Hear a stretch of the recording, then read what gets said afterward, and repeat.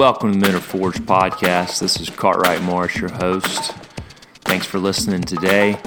If you are interested in a coaching session with me, please log on to my website, menareforged.com, and you can click on schedule a free call, where if you got any questions actually about my coaching or even my course, you can schedule a call with me, and I'd happy to talk to you 5-10 minutes. Just, anything you'd like to know. So, but yeah, if you are interested in some coaching, life, or professional development, please go to menareforged.com, and you can click on schedule a session under my coaching page, as well as going to calvertandassociates.com and schedule an appointment with me. I do 30-minute virtual sessions, so if you don't live in the city of Birmingham or in the Birmingham area, please look me up there, and I'd love to grab a coaching session with you and see how I can help you grow, learn, and become more the man you're called to be. So anyway, menareforged.com or calvertandassociates.com. Look forward to hearing from you. Now, here's today's episode. All right, welcome in. If you have not listened to episode 56, my interview with Matthew Blade, please go to menareforged.com/guest interviews. You can click the top bar at the home page, and it'll jump straight to the page, and you'll see Matthew Blade right there. How resilience leads to you discovering your identity and your purpose. Please check that out on Spotify or Apple Podcasts. The link will be actually in those show notes, so go there, as well as you can connect with Matthew on his Instagram page, and as well as seeing all of the best quotes from, or at least the best quotes I found. I'm sure there's many more. It was a great interview. He was easy to engage with, understood his story really well. As you could tell, somebody like him, he had to really think through hard decisions, things that were very different outside the norm of what he knew to get where he is today. And now he's just loving life, enjoying himself, having fun, becoming an actor, growing in his craft, getting more, equating to the role as what it means to be in the film industry. Someone who's known him and seen, bits and pieces of his journey along the way. I would never thought he'd be an actor, but yet here he is, and I recommend you checking out that interview. So what was the questions? This is kind of, you can go through I used to go through the highlights, the minute by minute highlight. You can go in the show notes, check those out. I'll have them actually in the description of each of these episodes. But if you would, I love just going through the questions to ask yourself from the interview. Number one here is what we see is, what have I overcome that formerly defined me? So for Matthew, almost said McConaughey. All right. Matthew Blade, what was with him was how it was the stutter. Oh yeah, that's what it was. Yeah, the stutter. I completely forgot. I'm sorry, I had a brain fart there.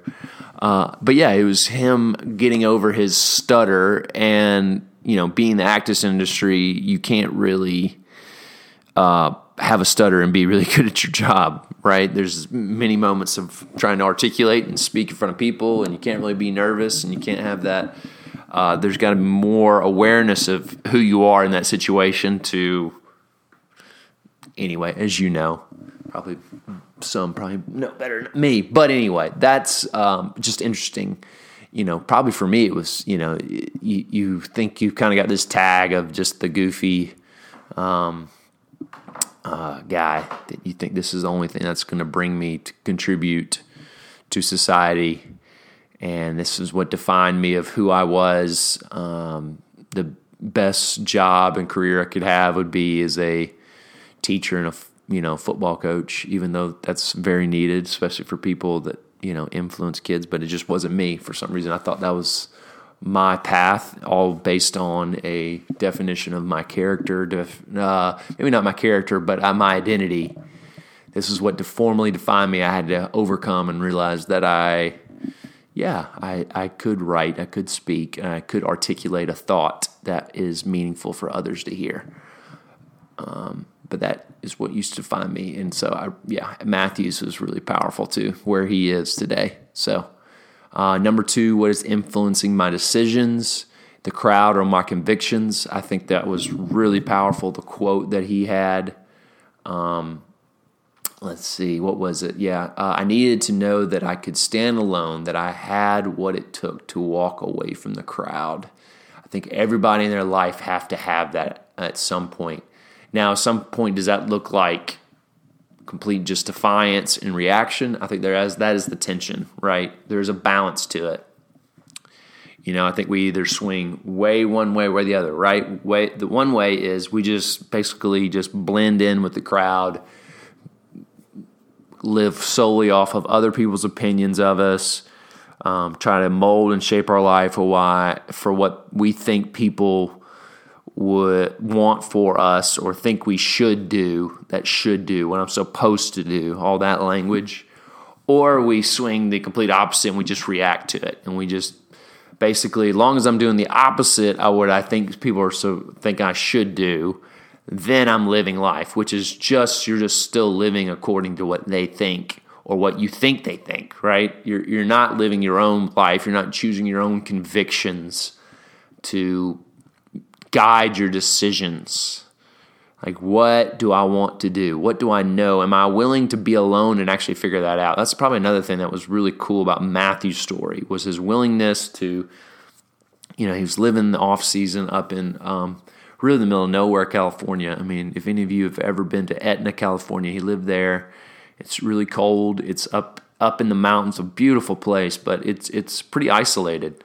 And he said, I don't want to spend most of my off time watching Netflix. So he said, I'm going to figure out who I am, what God thinks of me, what really matters most. And that's how he discovered. Are we willing to really figure out what is that conviction in our heart that is me and let that guide my decisions? And we're not going to be perfect in it. And it's not always going to be a positive response. But am I willing to say this at the end of the day, it's who I'm going to be, and this is what's going to happen? So, anyway, what is influencing my decisions? I think that's a big, big question we should all ask. Is it the people around me, or is it my personal conviction? And we'll find out when you start living more, you have more to add to the people around you than just being blowing as the wind goes. Anyway, there's probably a whole lot more I can talk about on that subject, especially because I've been the guy who just wants to fit in the crowd. Number 3, am I afraid of being honest with myself? So this was, kind of off of that last question. Am I willing to truly see objectively of myself? I think there's such a balance, because some of us probably are just so critical, but we're generally critical from the voice of the crowd. That's the level of honesty we have. We feel disappointment because we felt like we've disappointed others or what others think of us, versus true honesty and objectivity with ourselves of what is really guiding me. Not, I didn't measure up to what this person thinks of me, or that person, my dad, my boss, my friends, my peers, this girl I'm trying to pursue. We can be easily critical, but that's not necessarily honest. That's not like objective.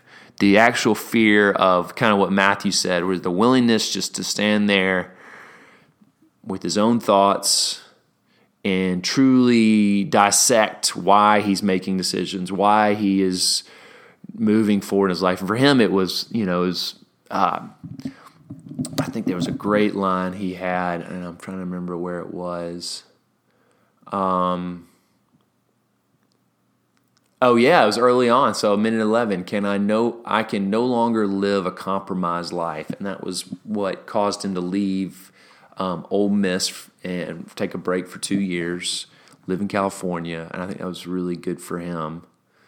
There was something else he said that was really good related to that.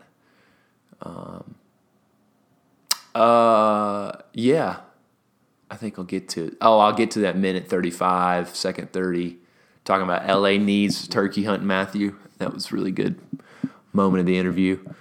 But yeah, am I afraid of being honest with myself? Am I learning to, in moments where I'm feeling discomfort, disappointment, someone did something that hurt me, am I willing to break that down and ask, why am I feeling hurt? Why am I feeling discomfort? Where is that coming from? I'm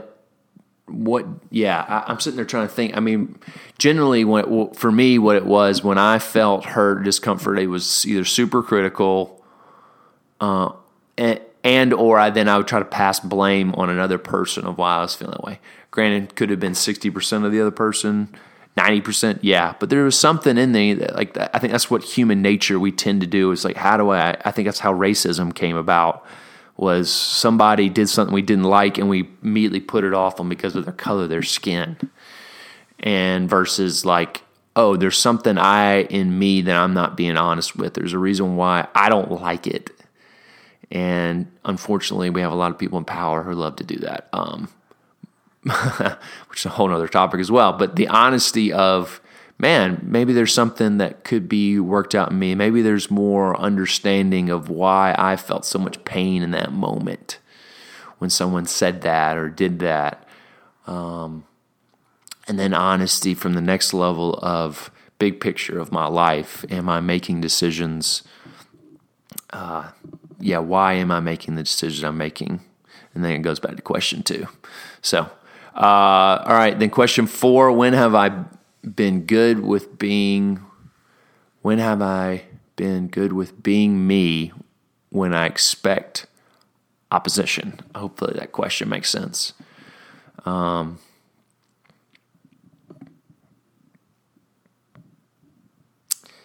I think that's, he was kind of telling his story with choosing to go into the acting industry, and he needed support in that moment, but then what he got was opposition. But now that he's become more successful and he's enjoying it, people now see that and now are giving more praise. But it's like, that's kind of when you find out really who's in your corner, is when it doesn't make sense to them.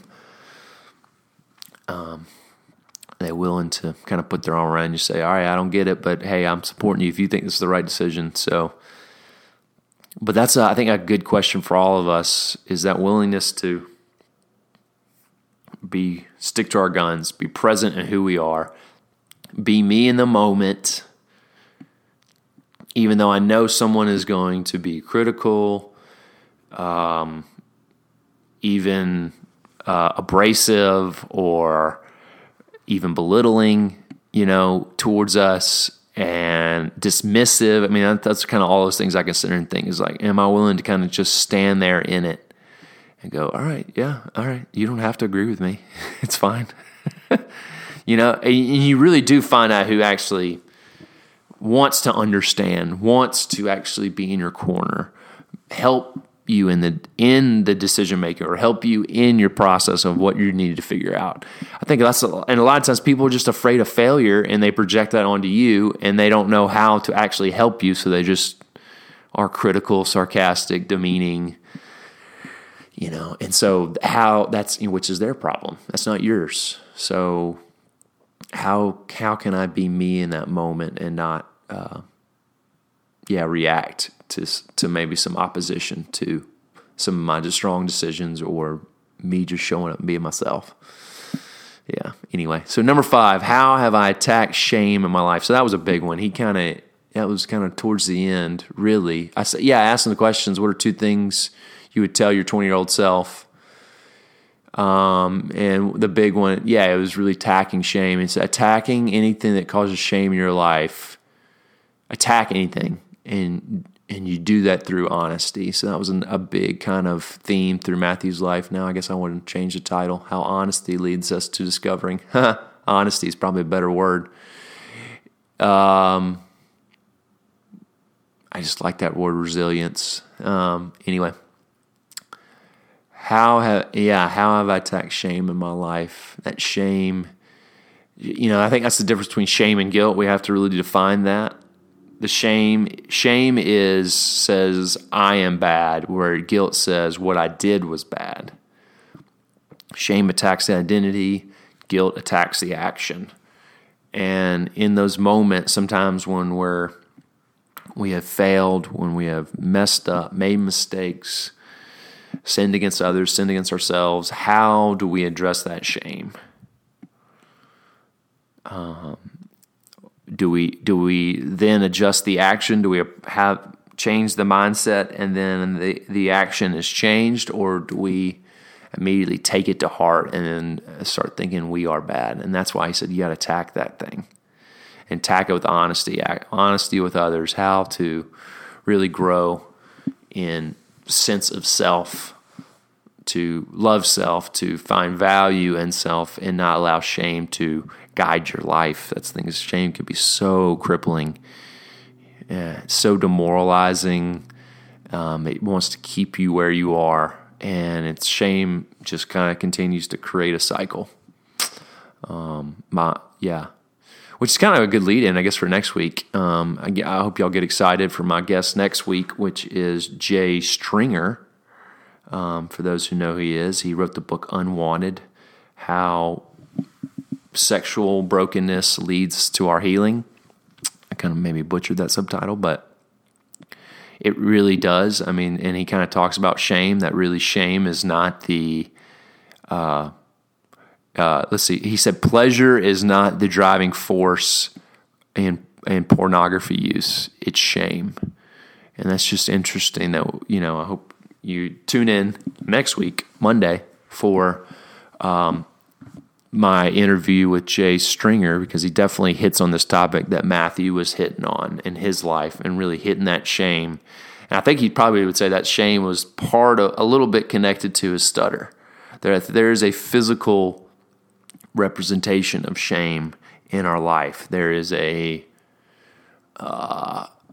affects us physically, it affects us emotionally, mentally, that we lose part of who we are when we don't attack shame. We allow it to just fester in our life.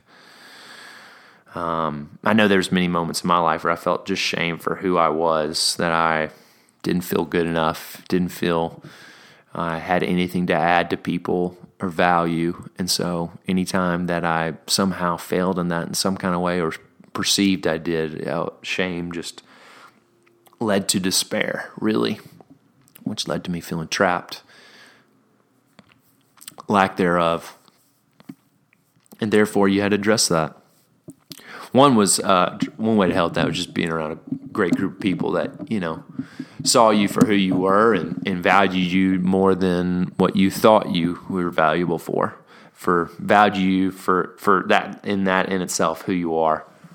And so, I just recommend y'all going on that journey, attacking shame, addressing those things, addressing your efforts, addressing your mindsets, and who you see yourself as. And I think the only way to do that is really just find yourself in Him. I think you have to find who Jesus is. Answer that question, who is Jesus? When you find that, then I think you'll find yourself. It's a really, really powerful moment. So, all right, well, thank you all for listening. Please jump on mentorforge.com and check out all my episodes, as well as going to click the subscribe button. If you go to mentorforge.com, there should be a link you'll get a PDF of how to simplify your life, 3 simple things. It says in your 20s, but I think you could apply the other things in those if you're beyond your 20s. And subscribe to my mailing list and get up-to-date things for my podcast. And also go on Apple Podcasts and rate review. That'd be a huge help for me. Thank you.